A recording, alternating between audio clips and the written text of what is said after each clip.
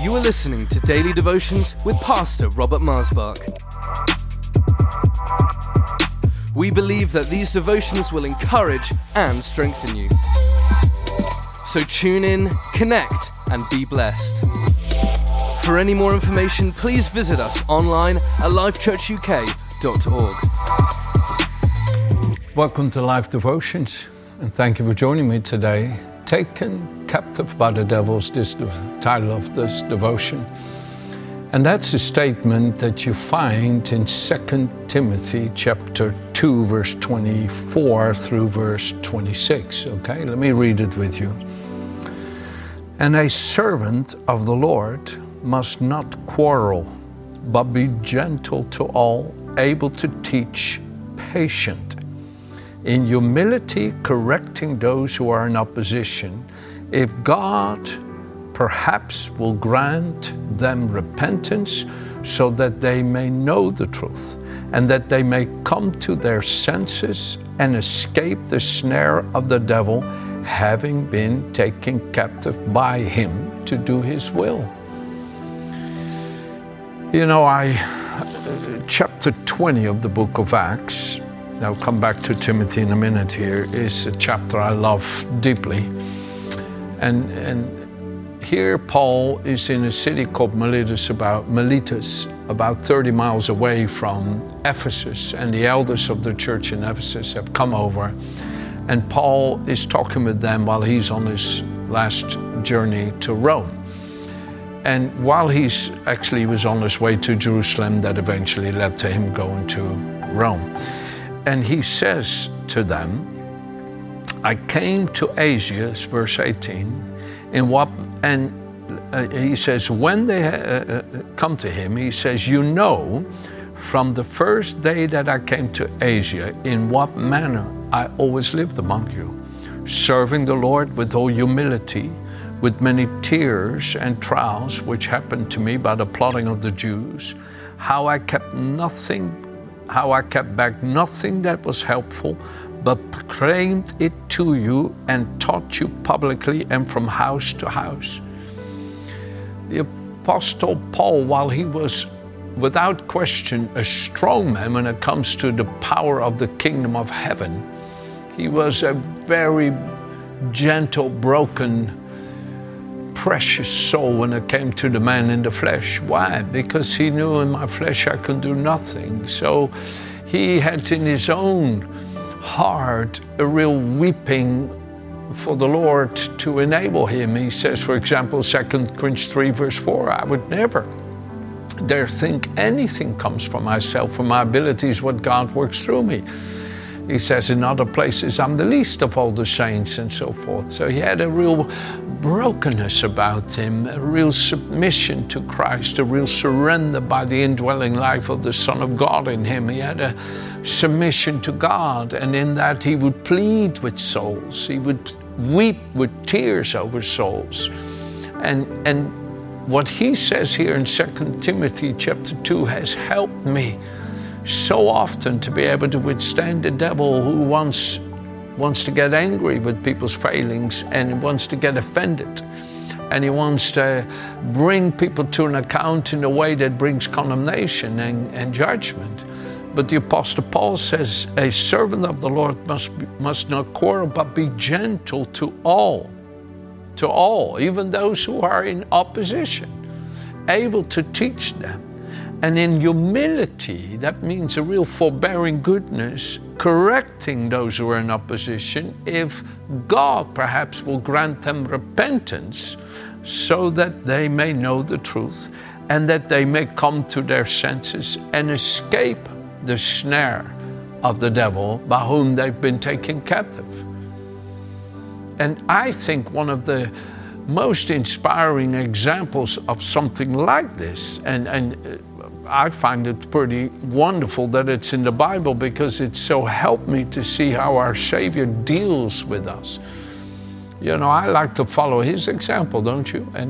And here in Luke chapter 22, just as Jesus has left the upper room and is on his way to the Garden of Gethsemane, in the very night in which he was betrayed. By 9 o'clock the next morning, he was crucified. By 3 that afternoon, the next day, he died. So here he's on his way to Gethsemane, and he says, Peter, or he called him by his earthly name, Simon, Simon, indeed Satan has asked for you, that he may sift you as wheat. That's verse 31 of chapter 22 of Luke.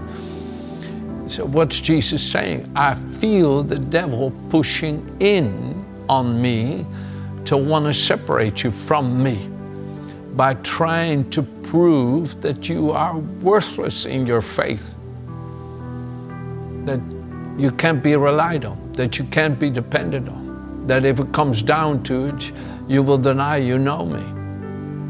See, the devil is crooked, and he's evil, and he's cruel and mean, and he will push people to make mistakes to convince you, cut them off, forget them, they're worthless, they're nothing, just dump them, let them go. That is the devil.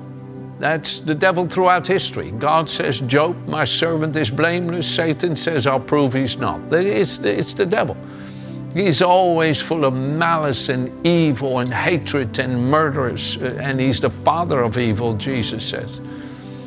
And Jesus is the opposite. Because Jesus says, but I have prayed for you that your faith should not fail. And when you have returned to me, strengthen your brethren. I prayed for you that your faith will not fail. What do you mean, your faith, when Jesus is the author of faith? It says in Hebrews 12, verse 2, no, your faith will not fail. And what Jesus is saying, Peter, I know you're not worthless. You're not like chaff. Chaff is the little shell around the grain that is beaten out, and then a shovel throws it up in the air, so to speak, a spade, and the wind blows away the chaff, and all that falls back down is the true grain. And what Jesus is saying, Satan, I can feel him pushing in on me by hitting you in your human weak nature to try to separate us, to prove that you're worthless. But no, I know the faith you have is the true grain of God. I've seen it. Matthew 16, who do you say I am? And Peter said, you are the Christ, the Son of the living God. Jesus said, blessed are you, son of Barjona, for no human being has revealed this to you, but my Father. And upon this foundation of faith, I will build my church, and the gates of hell will not be able to prevail against it. Oh, the reason the devil cannot prevail against you, no matter how hard he pushes you, is because the faith you have is the faith of God. And by this we overcome the world. And by this we quench all the fiery darts of the wicked one, even our faith. And Jesus said, Peter, I know the faith you have came from God, that I am the Christ. So I'm on your side. I believe in you, Peter. I'm praying for you. Oh, how I love this about my Savior, that he's the one who gives faith. He's the one who maintains it in us and brings it to its conclusion and fulfillment. And here we know what happened. While Jesus' beard was being plucked out, and while he was being spit upon, and while he was being thumped in the face, Peter said, I don't even know him. See how cruel the devil is, that he uses the one Jesus loves dearly to try to wound him, to try to harm him. Peter standing there saying, I don't even know him, had more effect on Jesus than the blows he received, or the beard that was plucked from his face, or the spit upon his face. It had more effect because when the cock crowed, Jesus turned and looked at Peter. And listen to this. And immediately, while he was still speaking, the rooster crowed. And the Lord turned and looked at Peter, verse 61 of Luke 22. And Peter remembered the word of the Lord, how he had said to him, before the rooster crows, you will deny me 3 times. And here we see that faith. Oh, how I love that faith. So Peter went out and wept bitterly. Oh, how I long for that faith in the heart of those who I see stumble and fall. But my goodness, sometimes we take a long time to finally get to our senses, and the rooster has been growing and growing and growing, and you still are angry and you still persist in your way. Oh my goodness, James in chapter 4, verse 5 says, he says, or do you think that the scripture says in vain, the Spirit who dwells in us yearns jealously, but he gives more grace. Therefore he says, God resists the proud, those that won't bow their hearts, but he gives grace to the humble. Therefore submit to God. Resist the devil, and he will flee from you. Draw near to God, and he will draw near to you. Cleanse your hands, O you sinners. Purify your hearts, you double-minded. Lament and mourn and weep like Peter, and let your laughter be turned to mourning and your joy to gloom. Humble yourselves in the sight of the Lord, and he will lift you up. He will lift you up. Oh, the Lord lifted Peter up, and he became the great fisherman, fisher of souls. Right, just a little bit over a month later, 51 days later, Peter stood there preaching, and 3,000 hardened sinners bowed their hearts and came to the Lord, because the same grace by which he stood there was the same grace flowing through them to those precious souls. Oh, it is so good, dear friends, when the Lord in his mercy grants you to escape the snare of the devil.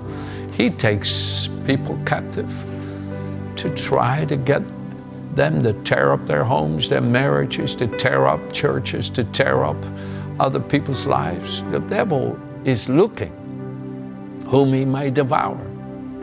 The Apostle Peter, he came to learn that this was no small thing, and that we ought not to be idle or indifferent about this. He said towards the end of his life, when he wrote his first letter, he says, be sober, be vigilant, because your adversary, the devil, walks about like a roaring lion, seeking whom he may devour. Resist him. Stand up against those feelings and thoughts, steadfast in faith, knowing that the same suffering of the devil's harassments are experienced by your brotherhood in the world. But the God of all grace, who called you to his eternal glory by Christ Jesus, he himself, after you have suffered a while, will perfect, establish, strengthen, and settle you. To him be the glory and dominion forever and ever. Amen. Peter learned not to boast in himself, but to boast in the Lord, in his mercy and grace that never fails to be sufficient, no matter how much you get pushed. In Psalm 118, verse 13, I read something many years ago, and the Holy Spirit laid it in my heart. It's David says there in his famous Messianic psalm, he says, the enemy pushed me violently so that I might fall, but the Lord upheld me. And the stone which the builders rejected became the chief cornerstone. And this was the Lord's doing, and is marvelous in our eyes. Blessed is he who comes in the name of the Lord, for this is the day that the Lord has made. We will rejoice and be glad in it. Send now prosperity, Lord, send now. Oh, that psalm is so beautiful, Psalm 118. I want to encourage you to take the word and let it break through all the tricks of the enemy, because we're not unaware of his mind-orientated strategy, how he seeks to get a grip on us by twisting our thoughts. But we are able to withstand him through the word of God, just like Jesus, and say, no, it is written, and I believe. What God has joined together, let not man separate. What God has begun, he will complete. What he has started, he will perfect. What he has said, he will do. What he has spoken, he will bring to pass. Let's stand on the word and withstand the wiles of the devil and see him never get a hold on us and a grip on us. And if he has gotten a grip on us like he did on Peter, let's follow Peter's example. Weep bitterly, and bitterly weep at the altar of mercy, and lament and mourn, as James says in chapter 4, and find the Lord lifting us out of that grip of the enemy. And I guarantee that no grip of the enemy is too strong for the Lord, that He can utterly deliver you. Have a good day.